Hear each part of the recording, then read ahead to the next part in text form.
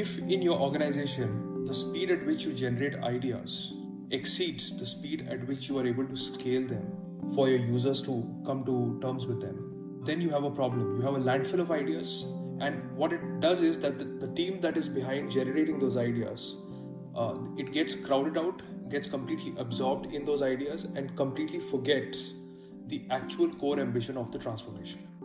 You want to embark on a transformation, and your objective is to lift your EBITDA by possibly introducing a lot of automation and AI across your value chain.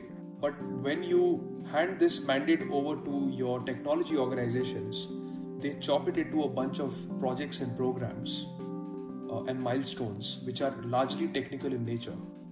So there is no closing of the loop, if you will, in terms of understanding if the outcomes that they are producing are actually tying back to the EBITDA objective that the company had set out.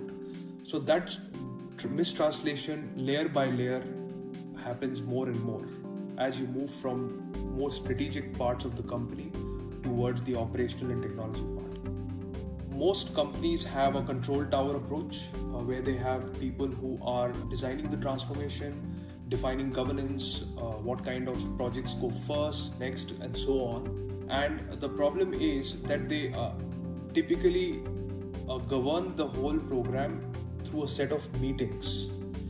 And a lot of these well-intentioned people often misunderstand status meetings and proxy them as evidence of customer delight.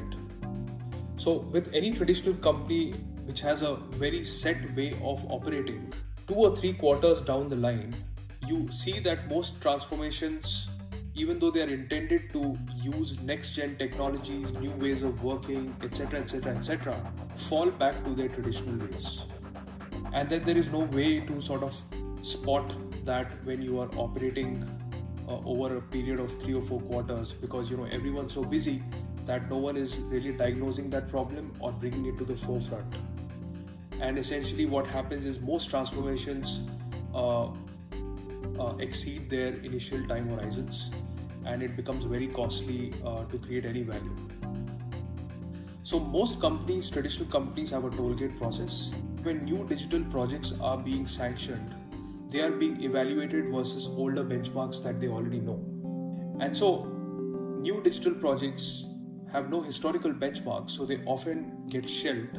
The ones that feel older or have some sort of historical benchmark go through. And tollgate jams is a problem which percolates across sectors, across firms, especially the big ones, because the objective there is cost control and financial control.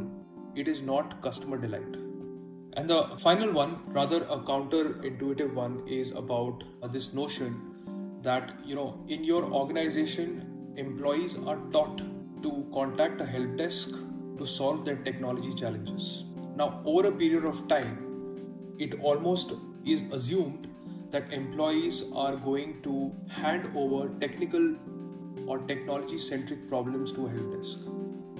And what it cognitively does to your employee thinking is that it's not important for the organization to handle technology on its own.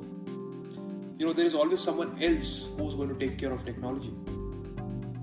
And when such people who constitute the major part of any organization are then handed over a transformation, it becomes very difficult for them to synthesize. If your organization is logging too many technology tickets to solve technology problems in your organization, it probably correlates to possibility of a transformation that will not go according to your plan, because your employees are just programmed to think about technology as someone else's problem, not yours.